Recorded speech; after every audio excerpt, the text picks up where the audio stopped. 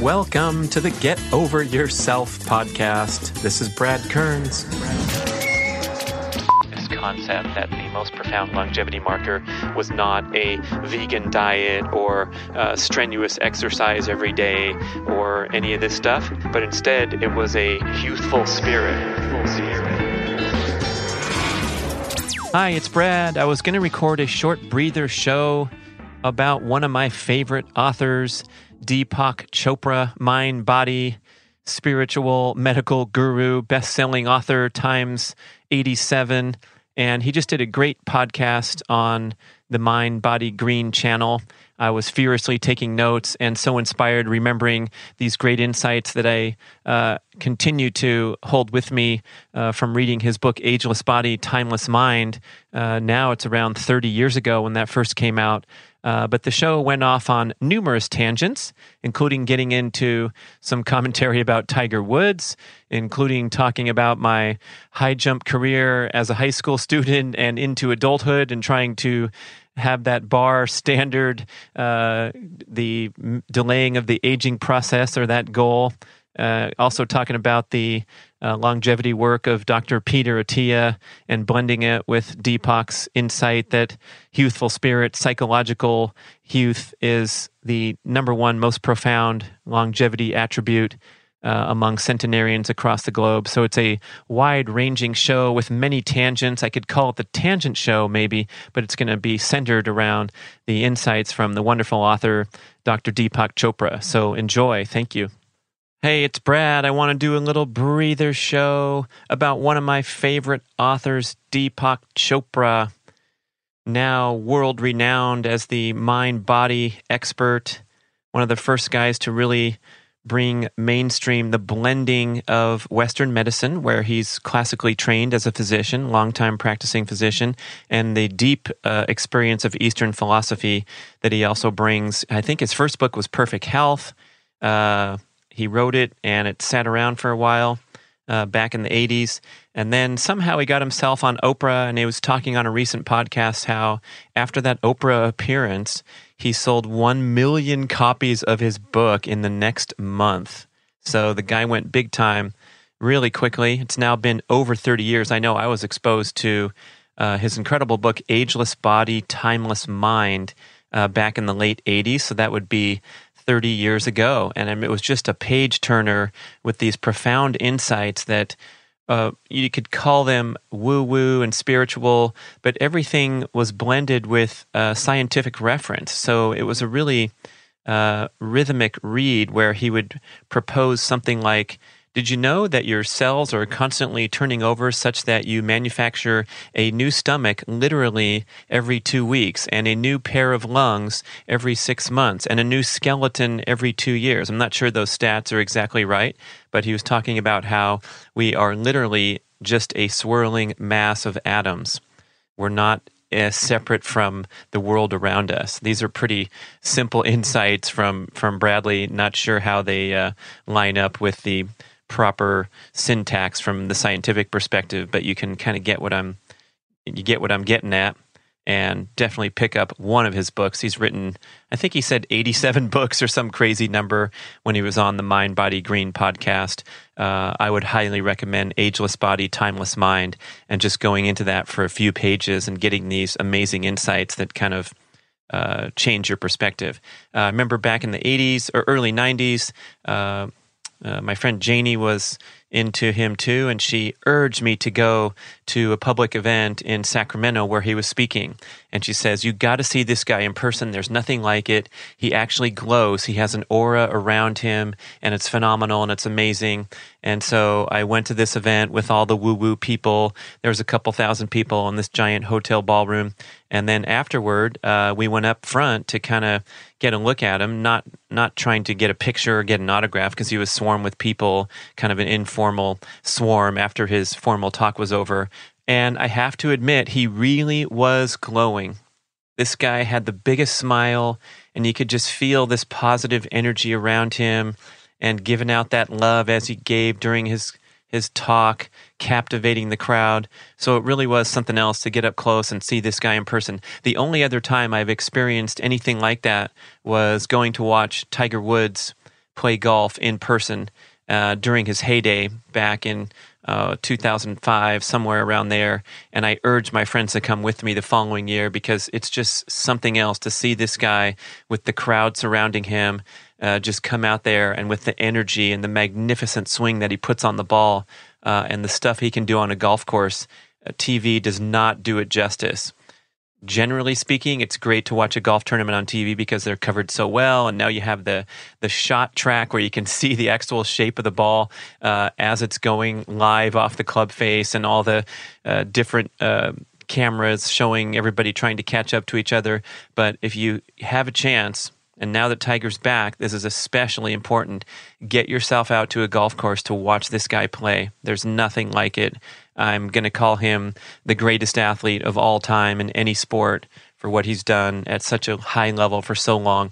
And yeah, the crashing and burning and the drama kind of distracts people from the athletic exploits that this guy has shown. And I'm not worried about who he is or what he's doing off the course. I'm just entertained by his golfing skill and applying those insights to improve my life. You know, I wrote a book about him called How Tiger Does It. This was before he crashed and burned, but most everything in there still is highly relevant to anyone interested in peak performance, and some of the insights that I gather from watching him and put into the book. So, yeah, it's tough. It's tough making it through real life unscathed, especially when you're in the high profile celebrity scene. It's just tough. I can imagine. Not that I've been there with my own boat trying to fight off the paparazzi and so forth, but you can imagine how difficult it is to be in that celebrity spotlight all the time. And in his case, Tiger's case, oh my gosh, the new biography that came out, the most comprehensive, exhaustive biography, and talking to everybody involved in every step of the way from childhood, it paints a really, it's a little bit of a disturbing picture of how isolated and strange his upbringing was, where he was programmed to be this golf champion, and everybody thought that was cool and thought his dad was so cool for mentoring him all the way and making him tough and competitively resilient. But the dad doesn't come out very well in this biography. Kind of a strange character that contributed to a dysfunctional childhood upbringing, and consequently, very likely, I don't know, we'll talk to a psychologist about that, but very likely contributing him to engaging in that train wreck behavior as an adult. But by some account, it seems like he's maturing, moving on, growing as a person. You can see him more friendly with the media and fans, and back enjoying the game, especially with all those health problems.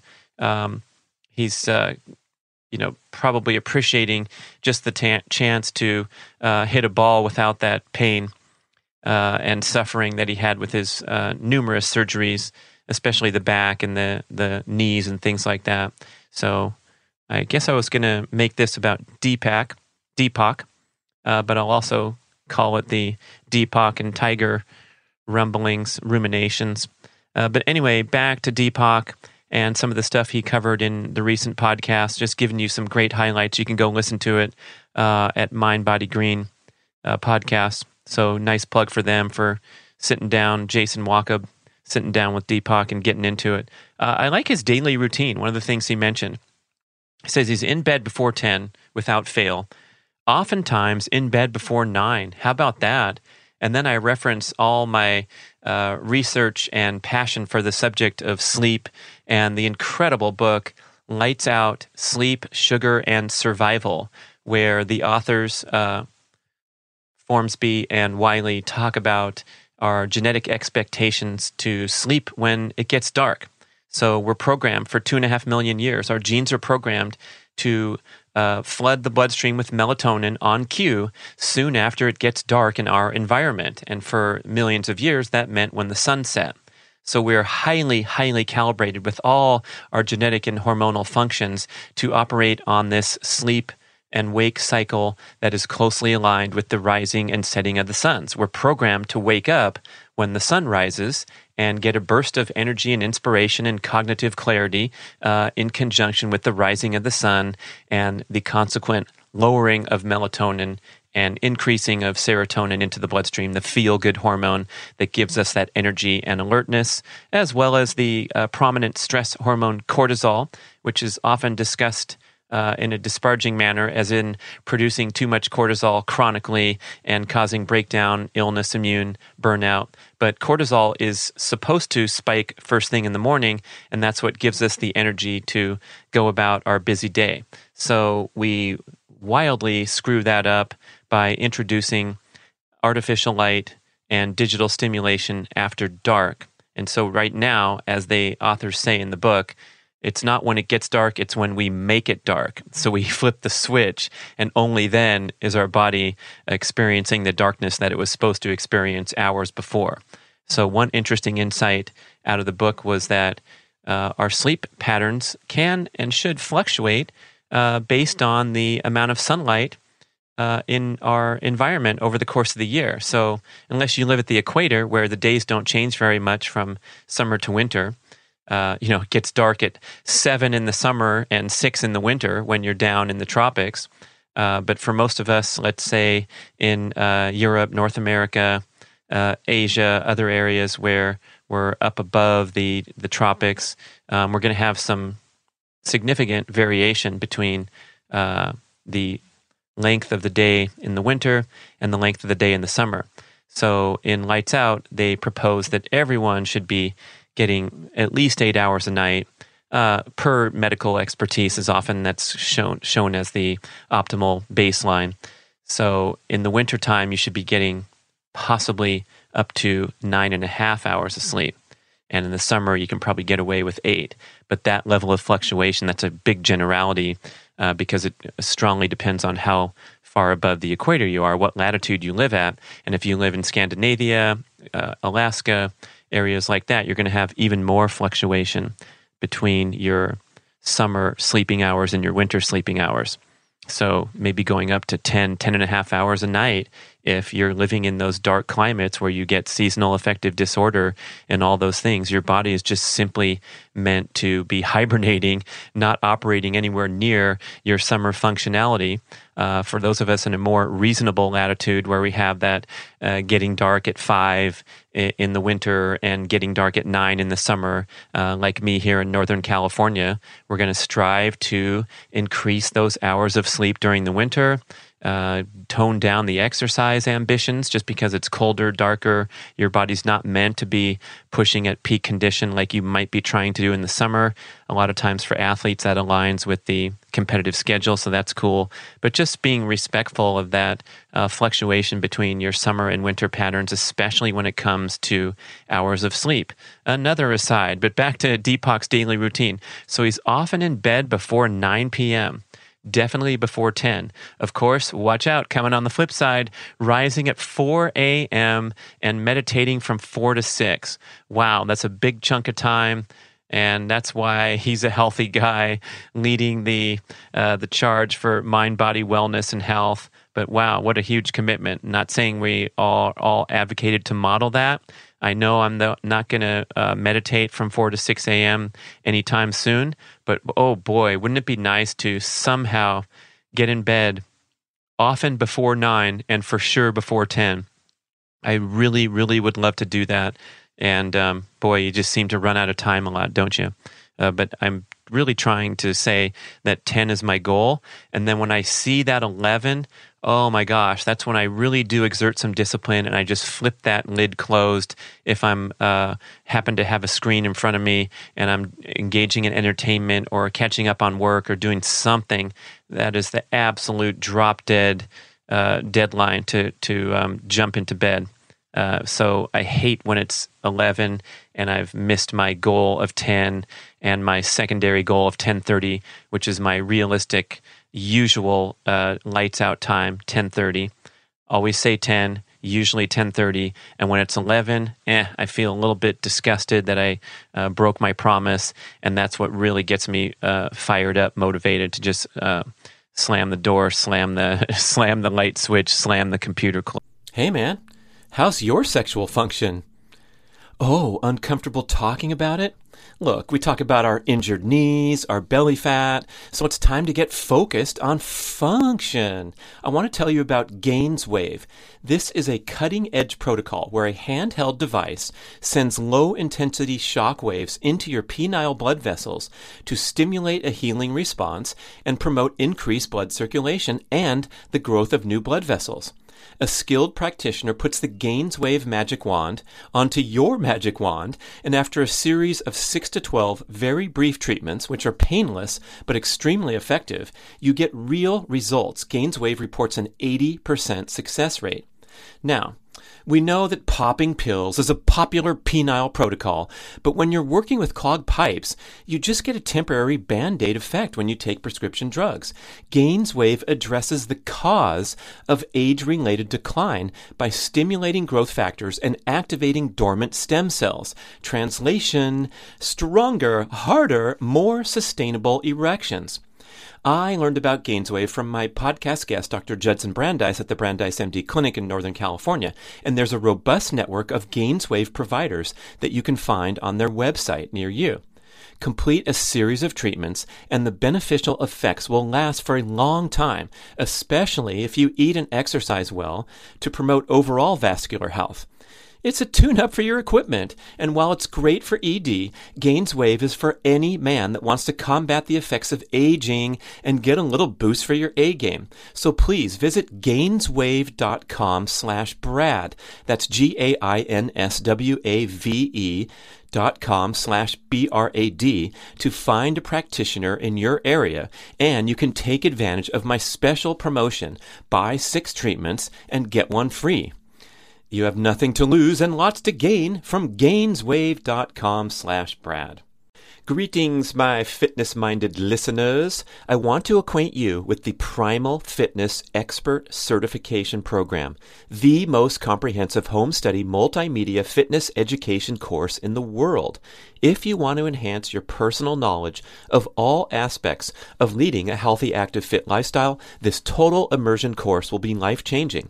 I'm the lead instructor and author of the course, and we have 14 chapters of extensive written content with over 100 accompanying videos covering topics such as general everyday movement, including micro workouts and dynamic workstation tips, the full experience of gym-based strength training in all the different modalities, a complete presentation on all aspects of sprinting, both running and low-impact options, an assortment of high-intensity interval training and high-intensity repeat training strategies, a detailed education on the principles and practical application of aerobic endurance training, and extensive commentary, the most you will find in any publication, on all aspects and symptoms of overtraining and burnout. We even have fascinating peripheral topics like integrating nasal diaphragmatic breathing, dynamic stretching, injury prevention, and developing a peak performance mindset. It's really something, this course. We went all out for over 2 years with a great team to develop this amazing home-based fitness education for you.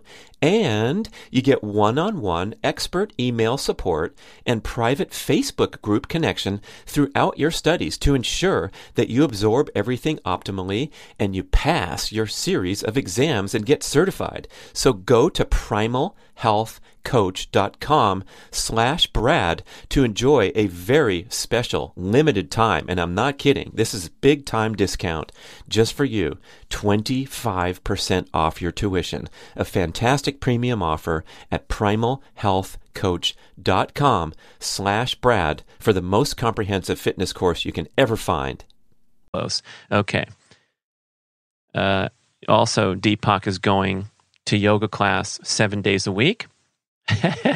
So he's got that down. He's got the meditation down. He makes sure that he gets his 10,000 steps every day, and he eats what he calls mostly plant-based, mostly vegetarian-style diet.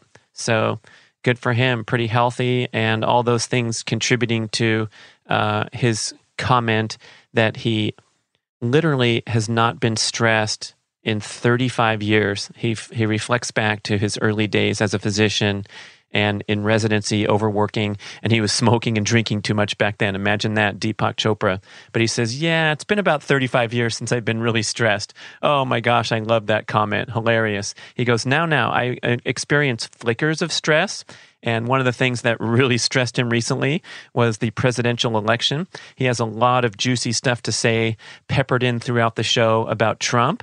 And I really appreciate the way he expressed his opinion on that. He's always coming from a kind, gentle, loving place, but talking about how the collective insanity, that's a quote, collective insanity of today's world is deeply concerning him. And he actually put a time clock on it. He says, we're on a clock right now, the way we're behaving and operating with our abuse of the natural environment and our attempt to solve problems through violence at all levels, talking about the national level, the world global level, of course, with our concerns about North Korea and the violence in these countries in the Middle East, but also trying to solve problems through violence at the personal, interpersonal relationship level. Not physical violence necessarily, but emotional violence, emotional abuse, things like that. Really profound things to think about right now. He's also looking at radical poverty as another one of these things that are indicative of collective insanity on the globe, and pointing out that the ability for someone like Trump to get elected is also another indication that we're engaging in collective insanity. The news cycle where we're constantly fed 24 hours a day, this fear-based programming, another example. So he predicts that if we continue on our wayward ways, our collective insanity, we're looking at extinction of the human race in 30 years. Now, in the next breath, he has that hope and that positive inspiration for the future that we are building a critical mass of collective consciousness to pursue a more joyful and peaceful world. And that if we can keep heading down this road, then massive change is possible. But it does take that awakening of the collective consciousness. I love that.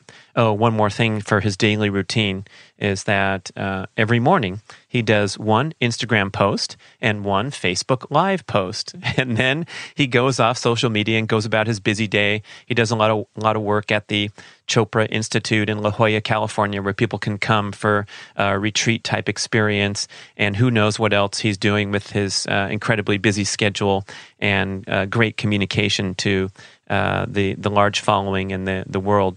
So I like that idea where he's taking his day off of engagement in that constant hyperconnectivity stimulation of social media. But again, in the evening, he'll spend 30 minutes getting his news and scanning the social media if necessary, wherever he wants to obtain his news from. But again, trying really hard to filter out what he calls the militant skeptics, so he doesn't give a hoot about those folks, and also filtering out that collective insanity and focusing on the interesting stuff, trying to stay hopeful, right? One really cool thing that he talked about was the 4 daily intentions. And these are the 4 things that he reminds himself every single day of how he wishes to live his life. So it's kind of that the morning affirmation during the meditation or finishing the meditation, I would assume. The first one, he says, is joyful, energetic body. So this means no toxic people, no toxic substances, no toxic jobs. Get rid of toxicity and negativity in your environment and preserve that joyful, energetic body. Eating healthy foods, healthy situations. So pretty simple to understand that one. I love that. Joyful, energetic body. The next one, he reminds himself, the next intention is to have a loving, compassionate heart. And he explains that people are looking for attention and acceptance as they are. He says, even Trump. So that's interesting to think about, where it's not often that people come to you looking for critical feedback, right? They're sometimes hopefully open and receptive to it, especially in those situations where you're sitting down with your boss at a performance review. You're going to make yourself open to possibly critical or constructive feedback. But generally speaking, people want to be accepted even as they are, or just as they are. And they also want the attention. So how about that? You go with a loving, compassionate heart throughout your day.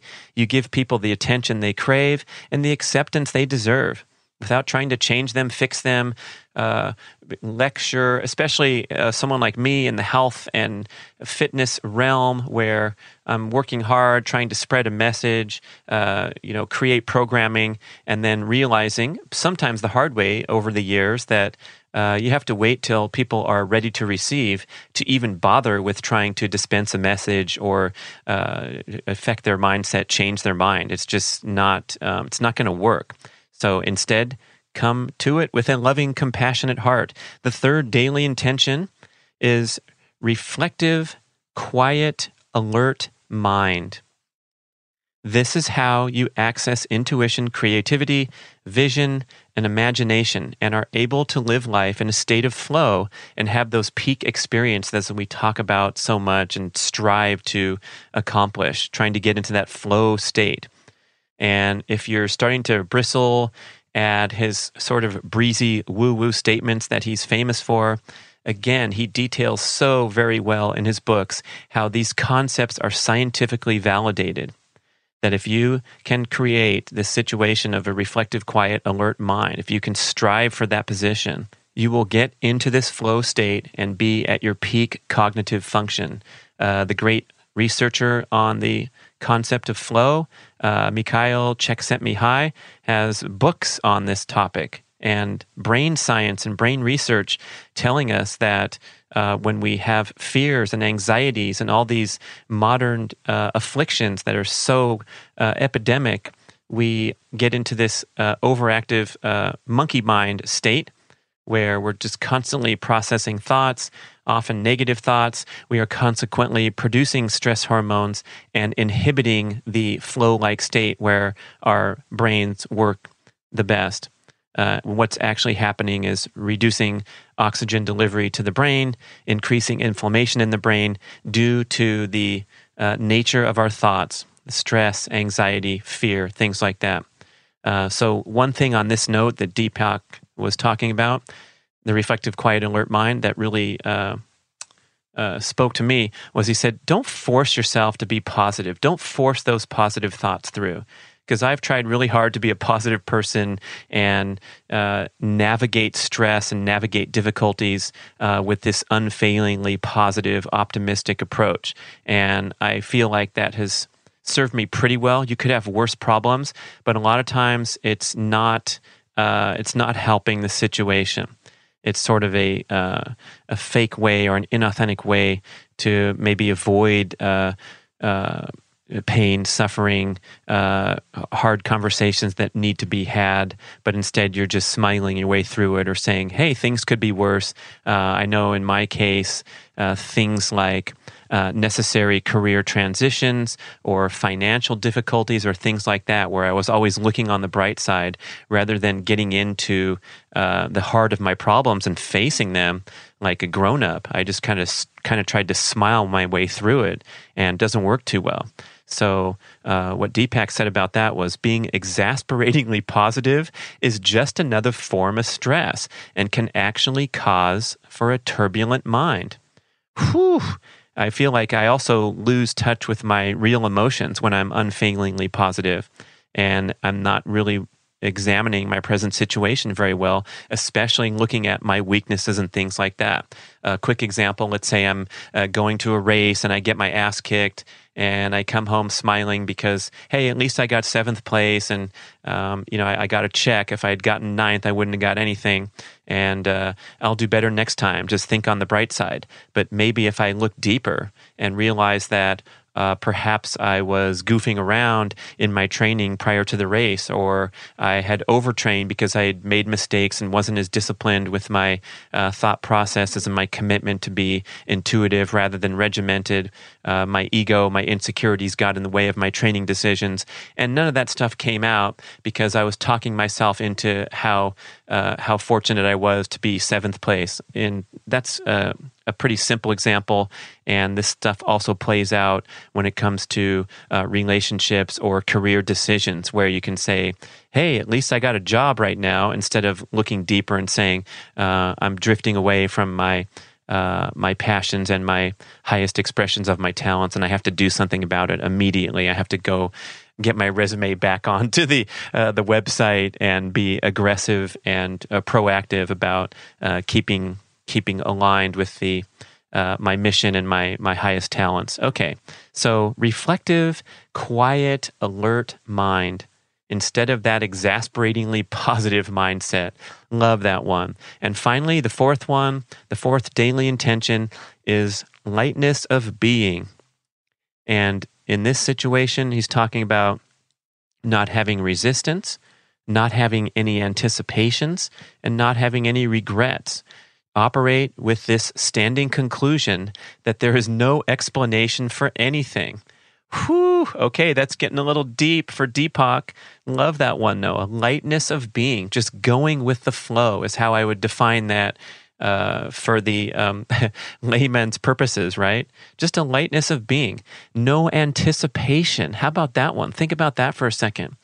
You're anticipating how this is going to go, how that's going to go. You're going to the speed dating night at the 8-minute table and you're wondering and thought processing and playing out scenarios in your busy, active monkey mind rather than a reflective, quiet, alert mind. So great stuff, and notice how they tie together so well. So again, review the joyful, energetic body.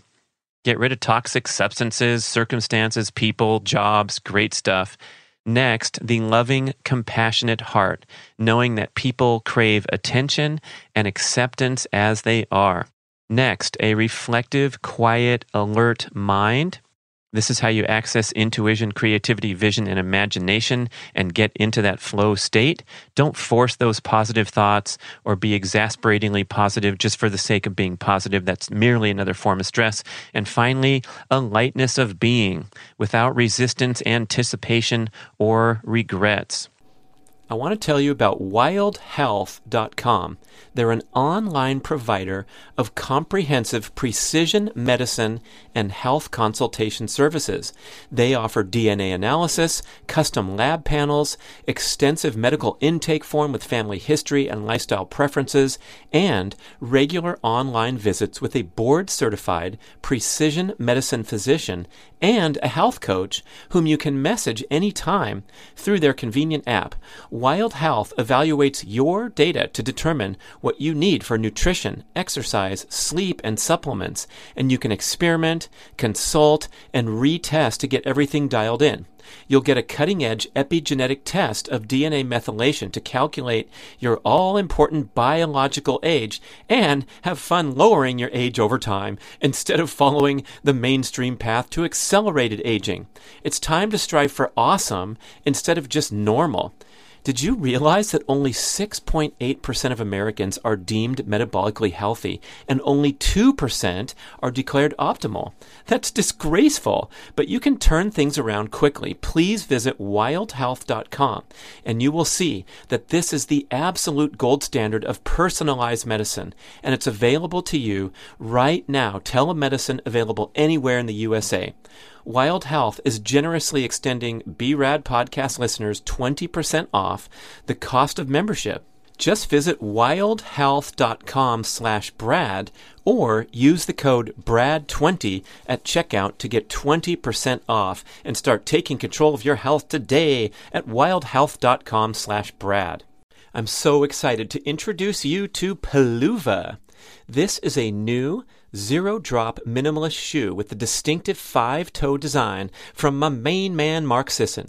Peluvas give you the most authentic barefoot style experience, but with sufficient cushioning so you can use them for all manner of daily movement, especially walking and many other fitness and athletic activities. Peluvas are also incredibly stylish, so you get a barefoot shoe that you're not embarrassed to wear around in daily life. It's been so cool to see the popularity of minimalist shoes grow over the recent years, but Peluvas are a step ahead of every other zero-drop wide box shoe because of the critical feature of individual 5-toe articulation, a separate slot for each of your toes. This allows for correct dynamic movement of the foot through the walking or running stride, which is impossible when your toes are encased into a single box, even a wide box. Well, you might know that minimalist shoes have faced controversy in recent years for causing injuries from inappropriate use. So here is the big picture mission. We want to get you walking in paluvas, living in your paluvas, going barefoot in your home or other safe areas as often as possible. Go ahead and use your specialized cushiony running shoes or your basketball shoes, work boots, high heels, things that you want to wear when you want to wear them, but wear your paluvas as much as possible to reawaken the natural functionality of the human foot to stand, walk, run, and perform. Do you want to try a pair? I'm certain that when you put them on and walk around, you are going to quickly realize that these are the most comfortable, natural shoes that you've ever worn. They are designed to feel like you're, quote, walking barefoot on a putting green. Please visit Peluva.com, that's Peluva, and use the code BRADPODCAST and get 10% off your first pair. Peluvas, let your feet be feet. I want to get a little deeper into his concepts that he presented about longevity that have stuck with me for 30 years, just absolutely mind-blowing. And this was content in the book Ageless Body, Timeless Mind. And the lasting memory I have from that is that he's talking about the most profound longevity markers for humanity and how studies of pockets of centenarians around the globe have come up with this concept that the most profound longevity marker was not a vegan diet or strenuous exercise every day or any of this stuff, but instead it was a youthful spirit. That was the most common longevity attribute, the most profound longevity attribute shared by disparate pockets of centenarians around the globe. I think there was an anecdote from a 113-year-old lady in one of those longevity pockets in the Caucasus Mountains, Russia, and she was working in her garden on her hands and knees, and the interviewer said, why don't you get someone to help you? You're 113, you're still digging a hole for your tomatoes. And her answer was, well, this is my garden.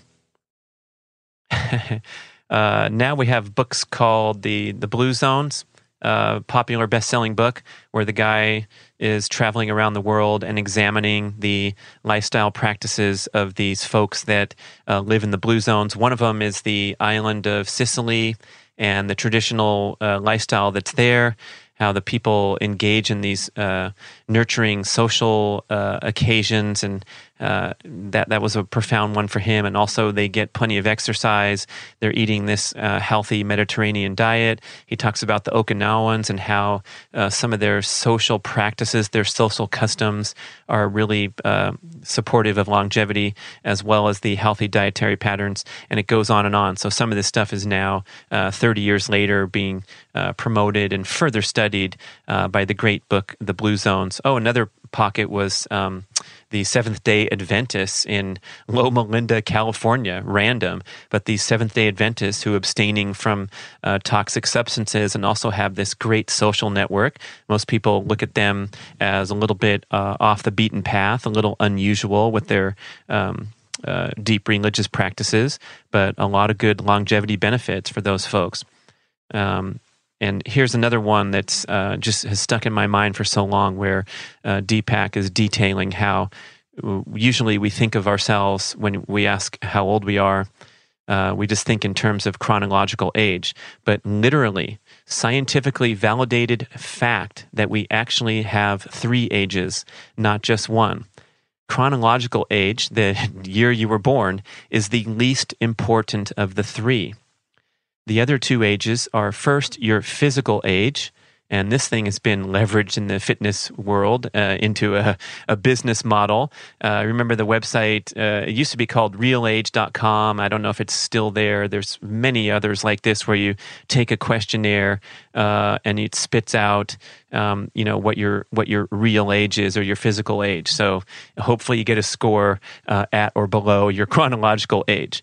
But the concept of physical age, Let's take Jack LaLanne. When he was 90 years old and he was able to do 100 pull-ups, he would be in the 99.99 percentile for the 21-year-old males walking around the college campuses, even the athletic types. So he literally had the body of a 21-year-old when he was 90 because he was able to perform these incredible feats. And there's no other metric that's necessary to talk about. I jump over a high jump bar that's higher than it was when I was in high school. In high school, I was a skinny little distance running geek with no power, and I loved high jump. I just loved the fascinating physics aspects of it and the challenge of transferring energy from a curved run up over to jumping over the bar, spitting out of that vortex and trying to launch yourself over the bar. And I also had no really natural physical aptitude for it. I was built to be an endurance athlete, which is not explosive power, but more of just the carrying on and being able to suffer. So the high jump was sort of my passion to go and practice after I finished the brutal workouts of the long distance running crew. So when I was this little high school guy, I could only jump 5 feet, which is not bad. It shows that I have some competency. I knew how to bend over the bar. But as I picked up the sport again when I got older, finished with my endurance career, my triathlon racing, and looking for something fun to do, and coaching the middle school kids in the various track events. So I was drawn back to the high jump, and I got pretty serious about it and trained a lot and do a lot of jumping sessions and was able to improve my personal record over the years. Starting at age 40, when I returned to it, I cleared 5 feet again. So back to where I was in high school.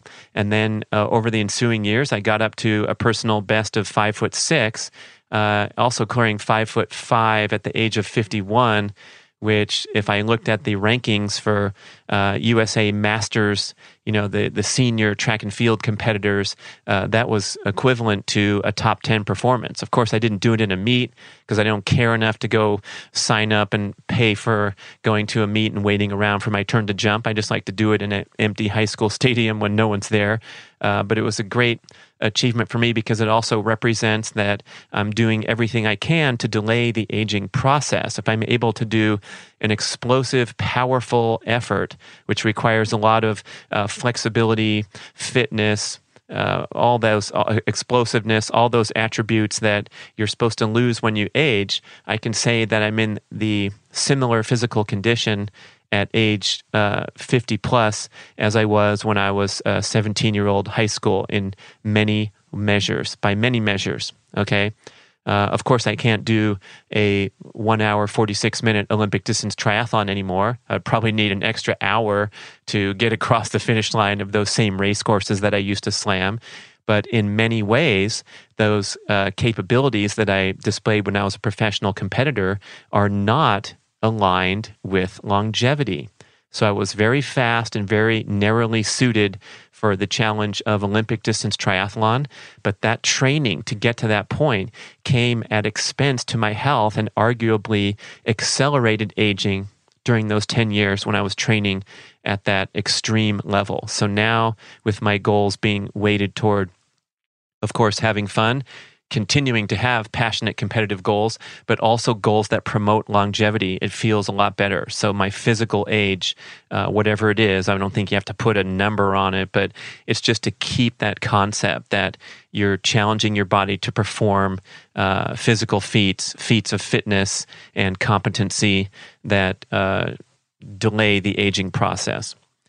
And then finally, the most important, according to Deepak, is your psychological age. The most profound promoter of longevity is your psychological age, and that's how old you feel.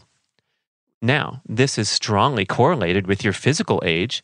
When I clear the high jump bar at 5'5", when I'm 51 years old, I feel young, excited, and exuberant.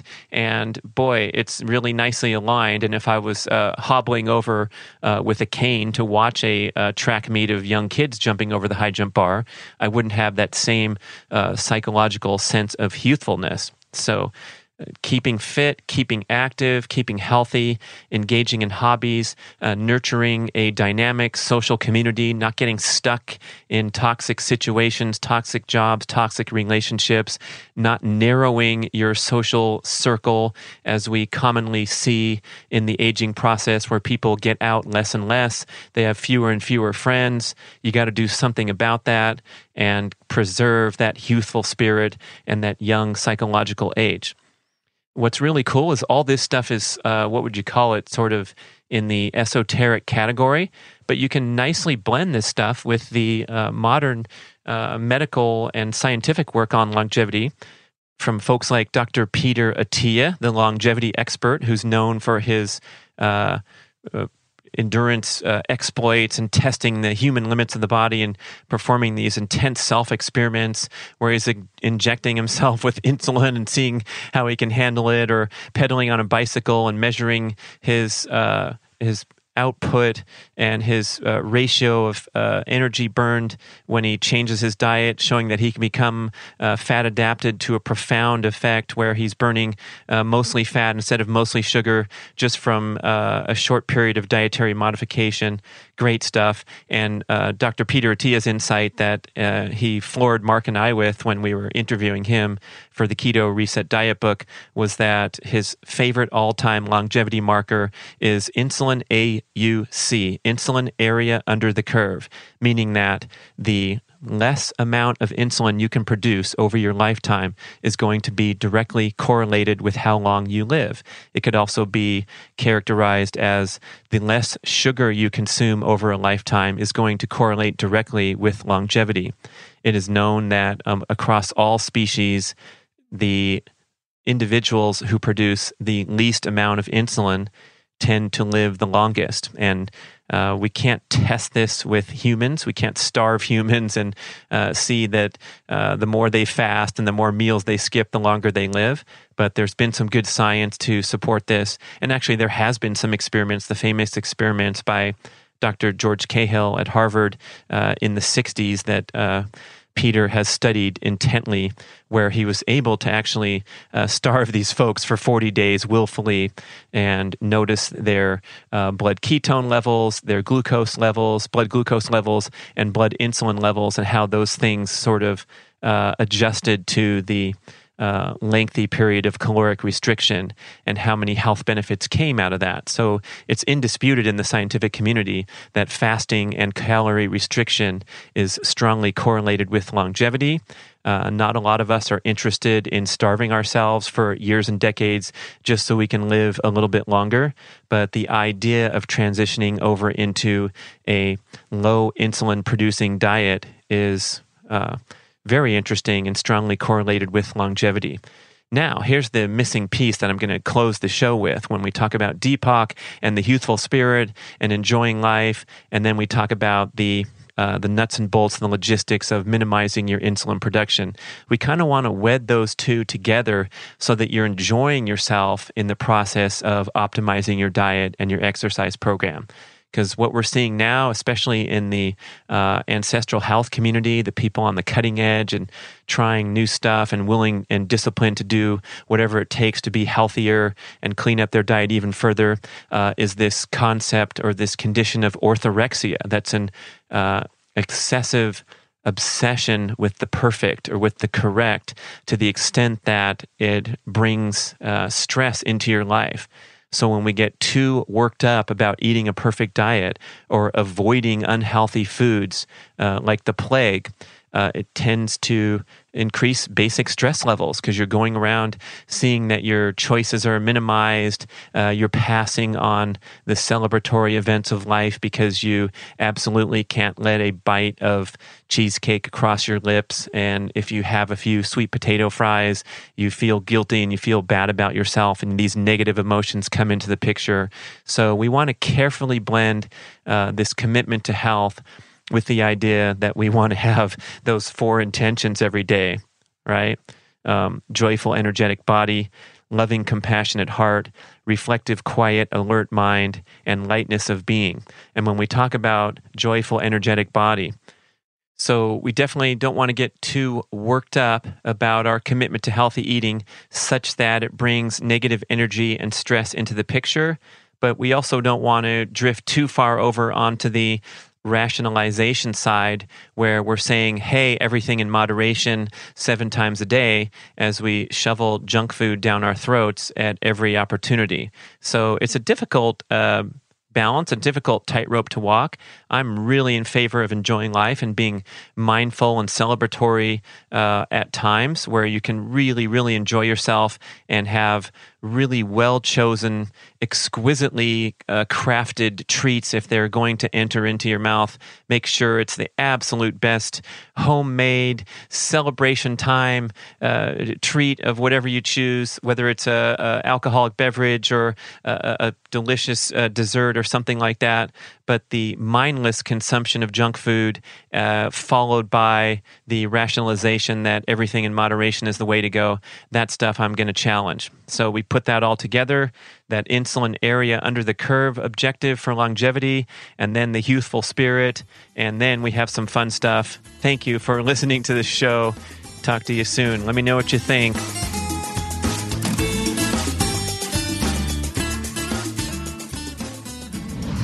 Hey, let's talk about Tribali Foods. If you're super busy and you want a convenient meal to make in a short time, but you don't want to compromise great taste, gosh, doesn't that sound like a commercial?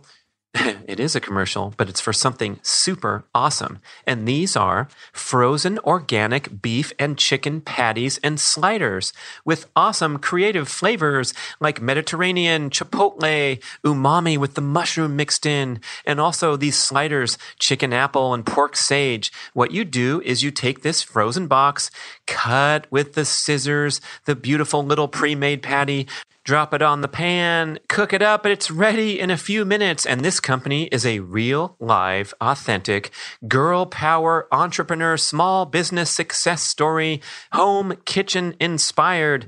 Welcome everyone to the new world where the big multinational beasts that make garbage food are getting knocked off by people who care about what they eat and about their health. And Tribali was started by my friend Angela Mavridis in Southern California, lifelong family restaurant business member. She was a vegetarian for 35 years, and one day she had a steak, felt great, and started on this path of experimenting with creative ground beef recipes and flavorings in her kitchen. All her friends loved it. She was buying tons of ground meat from Whole Foods, and they're like, hey, what are you doing with this? So she brought them in a little sample. They loved it. They flew her to Texas to meet with the national buyer, and they said, literally, start a business and we will place a large order. So this is a wonderful small business success story with love and attention to everything that goes into this product. Delicious, totally keto friendly.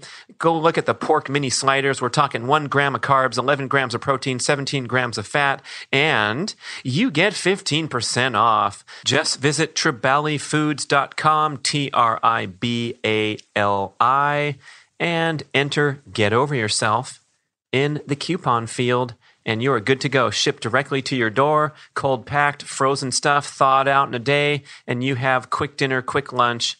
And also available at finer stores like Whole Foods, Whole Dudes, Nugget, Natural Grocers, Super Targets, and launching into Walmart as well. Good job, go girl! TribaliFoods.com.